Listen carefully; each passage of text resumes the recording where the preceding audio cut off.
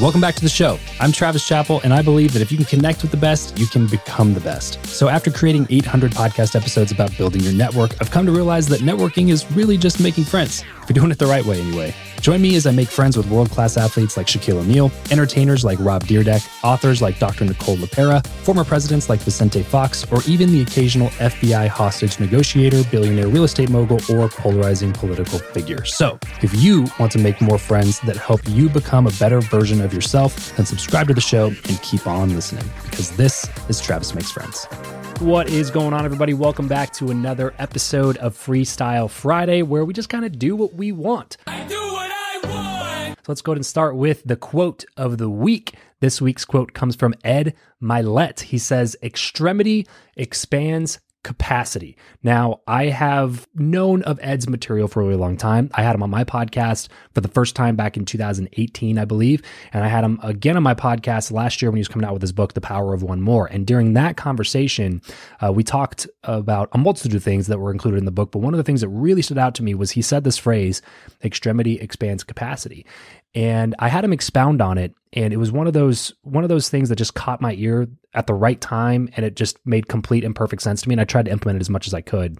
But all he was saying is basically when you do something to the extreme, which is the opposite of what culture tells you to do. Culture tells you to, be balanced and dip your toe in the water and don't dive in head first and all these other things. But when you do something to the extreme version of that thing, you figure out what your capacity is to do that thing. And it's probably much higher than you thought it was if you wouldn't have put yourself through the extreme version of that thing, if that makes sense. So let me give you a real life example of something that I did after I had this conversation with Ed. And I ran a 38-mile race with me and a couple of friends. It was really just a run. We weren't, racing for anything. It wasn't official. But a buddy of mine, Trevor, was turning 38. He was going to run 38 miles on his 38th birthday. So me and my buddy Daniel decided that we were going to do that with him. We started at midnight on his birthday. We didn't get any sleep, and we ran from midnight all the way to 9 a.m. and did 38 miles. And before that, I had never even done a half marathon, let alone a full marathon or an ultra marathon. And I wasn't really fully trained for it or anything like that, but I pushed myself to do it. And oh my gosh, we might do a full episode on this sometime to just walk you through everything, because we have footage and everything that I was taking during that whole run. But it was one of the craziest experiences of my life. Taught me a lot about myself. There were so many moments during that time that I wanted to quit. My feet got messed up. I had this massive blister on my left foot within 3 miles of starting the run, but completed the full 38 miles. And it was an example of extremity expanding capacity. I didn't know what my body, what I was capable of, what I was mentally capable of, until I pushed myself beyond the limits that I thought were already imposed on me by my own self. So when I went to the extreme, the capacity expanded, and my mindset completely changed around what I am capable of doing because of that moment of extremity. So extremity expands capacity, and apply this to whatever you're trying to get better at selling. Well, take an insane amount of sales calls. Go knock on an insane amount of doors. Go to the extreme with it. Oh, you want to get better at the piano? Well, practice for 4 hours a day. Go whatever you're trying to do, whatever you're trying to excel at, whatever you're trying to win in. Do it to its fullest extreme, because that will teach you that you are so much more capable than you think that you are. Because if you keep just doing this, dip your toes in and just kind of test it out and try it out before you ever do anything to its fullest extent, then you will never really fully understand what you're truly capable of, and you will miss your potential. So extremity expands capacity. Thank you to Ed for the continued mentorship and advice. I always appreciate the one-on-one chats that we get to have, and some of the group trainings I've been a part of, hearing you speak all the time. Really, really love your stuff, Ed. Appreciate you. And that is it for the quote of the week. Now let's get into this week's hot take. You have been sold a lot of lies. Hate to be the one to break it to you, but you have. And we're going to go through some of those lies on some of these Freestyle Friday episodes. And so this is lies that you've been told. Number 142. If you're not upgrading your life, you're failing. Well, I got some news for you. Life isn't linear. I fell into this trap early on in my 20s, and the first 5 years of our marriage, my wife and I moved around 10 times. And every time we moved, we upgraded. We just accumulated more shit because we thought that's what you're supposed to do. By the last time when we moved to our home in Las Vegas, we had a massive rent payment, and we filled the biggest U-Haul that you can get to move into that new house. Then something amazing happened. And all of the salespeople that were with me at the time building this water purification sales force, they quit. And I had two choices: rebuild a sales team that I didn't want and or start selling more myself again to support my lifestyle, or downgrade my lifestyle and figure out the new path that I actually wanted to be on. And luckily, I learned enough about myself during that time period to get out of the upgrade matrix and turn back to the original goal. The original goal, the thing that I wanted to solve for in life, which is to build a life I didn't want to retire from.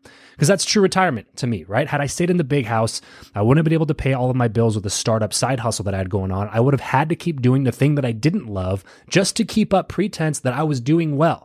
We got rid of the expenses. We got rid of the rent payment, which was over $3,000 a month with rent and utilities, and moved into my brother-in-law's apartment with him. We sold or threw away most of our shit, and our new payment with utilities was around $550 a month. And my side hustle business ended up doing about $50,000 that year. So then the next year, because I was able to actually focus on it full time, it ended up doing over $400,000. And then the next year, we started a software company and raised over $1 million to build that software company. And then last year, my agency went from $0 to $1 million in revenue in just 8 months. And now we bought another house with a next gen apartment attached to it that we rent out, got a killer interest rate, less than 3% at the time. And our payment with utilities is still significantly less than it was in the first house that we moved to, but we own this one and we get rent payments from the one bedroom apartment that we have attached to the house. And guess what? I still drive a paid off Camry and a paid off Tundra. I don't have the latest iPhone. My TV is like 4 or 5 years old. It's not 4K. The sound system that I have isn't even synced to the TV. We lost the remote for the TV. I turn it on with my hand, and then I have to make sure that the sound bar syncs up with it. We haven't bought new furniture in years. We have the same furniture. We have the same cars, the same TV. But in that same period of time, I've also invested over $400,000 into myself. I've put money into a couple angel investments and real estate syndications, and I've loaned money to others to earn some interest as well. You do not need to upgrade your life constantly. Upgrading your lifestyle is typically not a sign of massively increased earnings. It's typically a sign of undisciplined spending for the sake of keeping up with the Joneses. As always, how do we know we aren't believing this lie? Number one, if you had to go without income tomorrow, how long could you last without losing everything? And if it's less than 6 months, then there's some work to do regarding your spending and or saving habits or your earning ability. Number two, do your monthly payments add up to more than 75% of your monthly income? If so, you need to start measuring things you buy in terms of how much it costs to you total, not how much the monthly payment is. The only thing outside of, services like insurance and things like that you should need to be making payments on is the place that you live. And if you need a car payment, it should be less than 5% of your monthly income, maybe 10% or something like that. Number three, have you put more money into things you didn't need than you have into investments, including yourself? The same people that complain about never having money are the same people who will drop $3,000 on a new TV and a sound bar and then call a coaching program a scam or a waste of money. You are your number one asset. Only you have the ability to control how much money that you can make. So now the last question to ask yourself is this, and it's probably the most important one. How do you want your life to play out? And for me, I don't want to have to work by the time I'm in my 40s, let alone my 60s. I want to spend my life doing the things that I want to do, not what I have to do. So for me, it makes sense to work hard, take big risks, invest in myself, delay buying toys and cars and nice houses and all that other stuff that most people get themselves into, because every dollar that goes into frivolous nonsense could go into my business to give me more time or generate more money, or it can go into myself to earn me more time or more money, or into an investment that earns me more money or gives me more time. And until I'm at the point where I don't have to work, that's the lens through which I make my financial decisions. So do not fall for the lie that upgrading is necessary, or you might just be the person who retires from your first job at 62 and then has to go get a retirement job just to be able to afford a double wide and a car payment. Do the work to figure out what you want, what you need, and see if you're on track. And if you're not, don't be afraid to downgrade. There's absolutely no shame in making the smart decision, taking a few steps back so that you can take a few more steps forward. And that's it for today's hot take. Now it is time for the breakdown, where we are going to talk about how the hell Grant Cardone built a multi-billion-dollar multifamily real estate portfolio in less than 8 years. So how on earth did Grant Cardone, a child of immigrants, an ex-drug addict, and former car salesman, build a multi-billion-dollar real estate portfolio in the last couple of years? Well, I'll tell you what, he didn't win the lottery, he didn't inherit a few $1 million, or get a hand from Scientology. Well, I mean, at least I think, anyway. The answer is actually much, much more simple. It's easy to get lost thinking about the money, but to really understand how he's built his empire, you need to understand that his primary currency is actually not money, it's attention. If you've been on social media for any length of time, you've likely seen Grant Cardone's face pop up in your feed. Love him or hate him, you know who he is and you know his name. And that is kind of the point. It's his mission to make sure that 8 billion people know his name. That's his core mission in his main company and all the other companies that he now owns. I know this because he said it recently at a private mastermind that I attended in Cabo with him, his wife, key members of his staff. There's only 25 of us, so he got really, really raw and honest about the things that they have internally inside of the company. So the thing that I took notice of is that he didn't say that he wanted to get 8 billion people to like him. He said that he wanted them to just know him, just know his name. Because the reality is a lot of people are not going to like him. His own business partner in Cardone Ventures, Brandon Dawson, didn't like him initially. The first way that he got introduced to Grant was he saw a video of Grant throwing cash out of a money machine, like money guns, in front of his private jet. And his first thought was, this guy is a major douchebag. But now they run a multi-9-figure education company together. The lesson is that it's not really just about being liked at first, but about becoming familiar with who you are and what your brand is, because familiarity breeds trust. People will start to trust you over time if you can continue to deliver on the promises that you're making and you continue to provide value over time. It becomes about awareness and attention, and then you earn that trust over a long period of time. In the time that I've spent with Grant personally, I've seen him go out of his way to reframe entrepreneurs' minds to think about outspending their competition, not just out-earning them. And that's exactly how Grant was able to build a multi-billion-dollar real estate portfolio without doing it the traditional way. Because most people who go raise this type of money, they're going to family offices and they're writing them $75 million checks and $30 million checks and $12 million checks. But instead, Grant went to the masses and he raised both through wealthy individuals and accredited investors at first, but then also opened his fund up to non-accredited investors for people who can put in $500, $1,000, $10,000, $5,000 checks. And that was the bulk of the money that he's raised is through these non-accredited investors, which is incredible if you think about how many different investors would have to invest in order to reach the number that he's raised. It's an insane, insane amount of money, but he's done that because he was able to earn trust with a large segment of the population over a longer period of time because he focused on bringing attention rather than making sure that his ROI was there at the very, very beginning. So what can you do in your business to earn more attention that can turn into trust at a later time? And that is a wrap on today's breakdown. So let's go ahead and jump into the Q&A. This episode of the show is brought to you by Indeed. We are driven by the search for better. But when it comes to hiring, the best way to search for a candidate is not to search at all. It's to match and match with Indeed. If you need to hire, you need this platform, guys. I'm telling you, Indeed is your matching and hiring platform with over 350 million global monthly visitors, according to Indeed data, and a matching engine that helps you find quality candidates fast. Ditch the busy work and use Indeed for scheduling, screening, and messaging candidates so you can connect with those people even faster. And it doesn't just help you hire faster. In fact, 93% of employers agree that Indeed delivers the highest quality matches compared to other job sites, according to a recent Indeed survey. And look, guys, one of the things that I wish I would have used Indeed for is this matching service.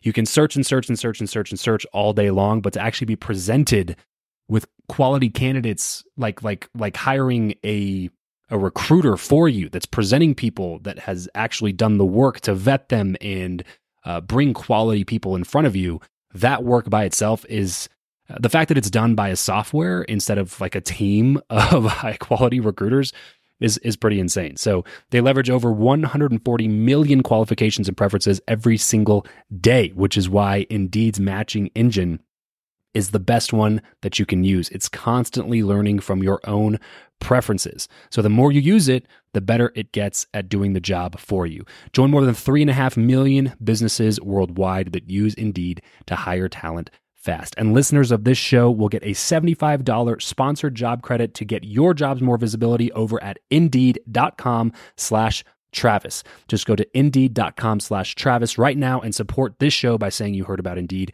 here on the podcast. Indeed.com/Travis. Terms and conditions apply. If you need to hire, you need Indeed. All right, before we jump into the Q&A, I have a review of the week and a question of my own to follow up with this. This one is from ZZ Alex D ZZ. It says, favorite podcast. Not only have I learned so much from this podcast, but it's been motivating and inspiring, and I'm working my way through all of the past podcasts. So Travis, my first question to you is, there's 800 plus episodes. What are like the 3 tentpole episodes you'd say someone should listen to if they want to get a feel for the show? Oh gosh. Shaq, because it's Shaq. That was our biggest episode. Quite literally. Grant Cardone, because I feel like we didn't do the normal, Grant Cardone interview. So I would say that was a good representation of the type of content that we try to do on the show. And then let's go with Molly Bloom, just because I like Molly and she's awesome. And thank you for the ratings and the reviews, guys. It's always super helpful. And if you have any comments, questions, thoughts, we'd love to hear them in the ratings reviews over on Apple Podcasts. Shoot me an email, travis@travischappell.com, or drop a comment on YouTube or Instagram. You know where to find me. But we love seeing these reviews come in. So thank you very much. So this question I want to ask you was actually asked 3 years ago. Okay. But I'm curious to know if anything's changed, because a lot of episodes. I'm curious to know if anything's changed, because a lot of these episodes have been recorded in the last 3 years. Don't you dare cut that out. God damn it. Yeah, I can't. Hold on. Let me re-ask it. You started over like you're going to cut out your mistake when it should just be left in. This is a candid conversation, Eric. This first question, you're such an asshole. This first question was originally asked 3 years ago, and but a lot has happened in the last 3 years. We've covered this. Why have we been over this already? Oh man, what's the question? A lot's changed in the last 3 years. This question, so I'm curious to know if your answers changed. I'm doing my best to give you good questions, and this is what happens. It says, which interviews, if any, challenged or even changed some of your core beliefs? And how have those changes spilled into other aspects of your life other than business? And they said, I think I may know a little bit of your answer, but I want to hear you expound on it. Yeah, it's a really good question. And the answer is yes. There's been quite a few conversations that have at minimum challenged beliefs or got me to think a little bit differently. But it's not even just the conversation that I had with the person on the show. It's like when I interviewed Mark Manson. Mark just has a lot of really great philosophical concepts and ideas that can change the way that you think about things. And I would say that a lot of those challenges happened to me kind of even while I was prepping for the interview. It wasn't even necessarily anything that was said during the actual interview itself. It was just that I consumed a lot of his content in preparation for the interview and before I even thought I could get him on the show. Cause he's sold, I don't know, close to 10 million copies of his book. So he's, he gets quite a few requests like that one. So I wasn't even sure that I could get him on the show, but I was already a fan of some of the work that he put out. So that's a good example of somebody who's challenged belief systems of mine, or given me more of a systematic way to process things that I had already thought, if that makes sense. Sometimes when you're working through a belief system, if you're going off of only one operating system, the only one that you've ever operated on, if any thought comes into that operating system that's been programmed to be deleted by that operating system, you immediately start questioning your ability to even question properly or to think properly or to work through something. So hearing it articulated from somebody who has worked through those thoughts can really be almost just confirmation that I'm asking myself the right questions, but also a challenge to some of the thought processes that I'd had. So if you rewind the clock to the time that I started the podcast until now, almost everything about me is different. including some of my core beliefs. So that's one example of some of the content that I've consumed for the purpose of doing the podcast. It wasn't necessarily, something that was said on the show. But there's things like that happen fairly frequently. Even we recorded earlier on in this episode about Extremity expands capacity. Like that was one of those. It seems so obvious after you hear it, but then when it's articulated so clearly and succinctly and then explained by somebody who's actually seen the results happen in his life, somebody who did go to the extreme, like Ed Milet worked 14-hour days when he was dead broke, showering in the pool shower of a hotel because they couldn't afford to pay the water bill at their apartment. And now he's worth like $500 million, owns a private island, a house in Laguna, a house on the lake in Coeur d'Alene, and like has built his life in an amazing way. When you see somebody like that who has lived the principle out and not just thought about it, but has proven it with action, those things have the ability to really stick in your mind and change the way that you see something. No. Ben says, what is something you wish you did more of when you were younger? Messing around. I just wish I would have, I don't know. It sounds so kind of trite to say it, but like enjoyed my youth a little bit more. Like I wish I would have been willing to break more rules when I was growing up, because I was such a rule follower. I can't wait till your kids start listening to your podcast. Jesus Christ. I was such a rule follower that it prevented me from like having as many, I don't know, I guess stories, or I feel like I didn't take advantage of the time in my life where the stakes weren't high if you messed up, if that makes sense. It's like I don't wish that I was out smoking crack and getting arrested. Like I'm not talking about that. I'm just talking about like just random stupid stuff that like I was worried about my reputation as a 13-year-old. And it's like, okay, but you're 13. Like you have the ability to like go do some things that aren't necessarily like that are against the rules, but they're not going to kill you. And at the end of the day, it's probably just going to be a funny story later. And you had a good time with your friends. You made memories with them.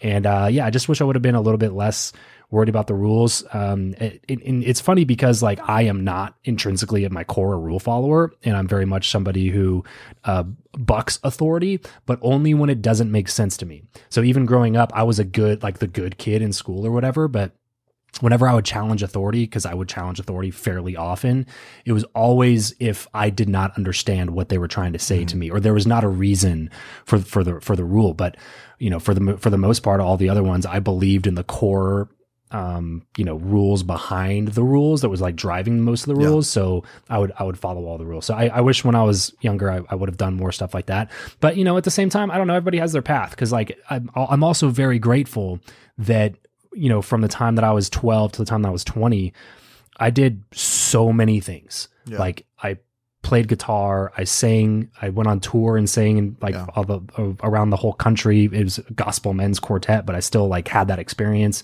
I played in chess tournaments, and I did like duet acting, and I did humorous interpretation speeches, which was basically just like my senior year. I did like a Brian Regan comedy sketch and won first place in this competition or whatever doing that. So like I was the captain of the Bible quiz team, and I was in the preaching contest, and I played a ton of basketball. I played football. I did ping pong. Like I did so many things because I'd never had any downtime. Whenever I had downtime, I was doing something. Like I was playing guitar or learning a new skill or doing a new activity. And I think a lot of that prepared me for the type of stuff that I do now, and fed into a lot of stuff I do now. Like I used to do photography and videography. Yeah. There's all this stuff that like I forget about. It feels like a past life because it legitimately was. And so I say that I wish I would have just like kind of hung out more, but I liked doing a lot of stuff at that time. Yeah. I went snowboarding, and I would go really obsessive on a skill for like a period of time, and then go do another thing, and then go do another thing. And we did skateboarding for a few months, and then, you know what I mean? So I'm really happy that I used a lot of my youth to just go try and a bunch of stuff like that. But I wish I would have been more willing to like break some rules just to have fun. Again, as long as the stakes weren't like, oh, we're drinking and driving, not stupid shit, right. You know what I mean? But just like fun things that were technically not what I was supposed to be doing or whatever. No, I told my mom that the other day. I said, if I'd realized how little everything mattered when I was in high school, I would have been a very different kid. Yeah. But I feel the same way. Like I'm glad I had the guardrails where I didn't go, because I know the kids that like went far, far out the deep end. Right. But I also know people that had more guardrails than me, and then they went off. Off the deep end. Exactly. Yeah. So, but yeah, I agree. Like just those fun things and like not have as much guilt. Like I look back, I'm like, if my kids turn out as good as I was in high school, I'll be pretty happy. Yeah. Right. Like, and I wouldn't have felt that way in high school. I'd been like, man, I was the worst kid, you know, right. There's so much pressure that was not needed. But anyway, this next question says, how did you find a producer who's as talented as he is good looking? Let me see the question. It's just right here. Can you show that to me? It's right there. That doesn't. It's right there. Looks like that was asked by my producer. Let's go to a different one. Someone said, you're interviewing a ton of high level guests, but how do you keep connections with them? Do you follow up every couple months to say hello? I mean, obviously you're not BFFs with all 800 guests you've had on the show. I don't think.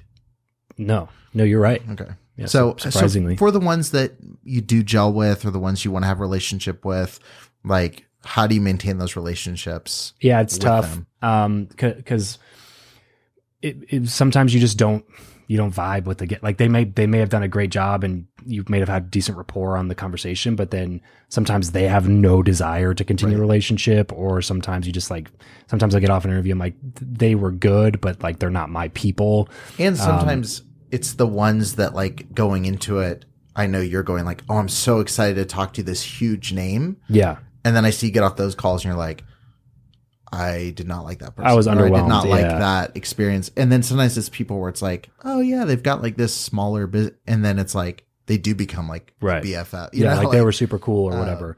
Yeah. So I try to throw dinners, which is kind of a big hack for me. I know a friend of mine, Nick, does wrote a book about this and teaches, cocktail parties and networking at events and things like that.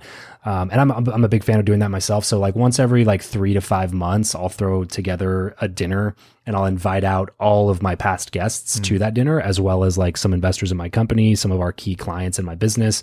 And I put like all those people in a room together. And it's a really great way for me to re-engage with them. Some of them, I never even met them in person, but they'll come out to Vegas for an in-person dinner event. And it's like, they walk into the door, it's a 40-person event that I invited everybody to. And I'm like, who's that? who's that person? Because we've met on Zoom like 3 years ago, but now they're randomly walking in and they get to meet other people in my network. It's a great way to like stay engaged with people, stay in front of people, and continue to add value. Because that's the thing, is like, you just need to build and maintain the relationships. And Harvey Mackay wrote a book a long time ago called Dig Your Well Before You're Thirsty. And it's the same concept. It's like, I don't need or want anything from the people that I'm inviting out to these dinners for the most part. It's just a matter of continuing to stay involved, continuing to add value, continuing to be like, hey, look, I'm a valuable person to stay in contact with over the long haul. So I'll try to do stuff like that. Another kind of quick content hack, something that we do a lot something that we used to do a lot, and now we're going to be starting to do again with our new format of the show, is we do these mashup episodes where we pull clips from a bunch of past interviews, where, 3 to 5 people that we've had on the show in the past. And what it allows us to do is, first of all, it allows us to have a new episode release every week, but it's very topic central. So we'll say something like, real estate investing, and we'll go pull 5 or 6 guests from the past who talked about real estate investing. We clip them together into like one conglomerate mashup episode. What that allows us to do is, when that episode is released, we get to go back to all of those people that contributed to that episode and be like, hey, we're releasing more content with you in it. We get to tag them on social. We get to share it. And sometimes, those people, like one of our recent clips that we shared, Grant Cardone shared on his Instagram story, and it got a ton of views and a bunch of traffic. Same with Elena. But there's several things like that we'll try to do just to like get back into their world a little bit and be like, oh yeah, that was a good conversation that I had with Travis, and like, I'm sure there are some things that we could do to tighten up all that process, but those are a couple of things that we do to try to re-engage. It's like, let's throw some dinner events, let's bring some people out. Expenses are on me. I just want to re-engage and build solid relationships with great people. And then also the content thing is something that anybody can do. If you don't have the budget to throw a $5,000 or $10,000 dinner once a quarter or something like that, then just, do another episode release every week. You got to have some sort of a bank of episodes, obviously. Like if you only have 30 episodes, it's going to be difficult to pull clips from those and maintain that on a weekly basis moving forward.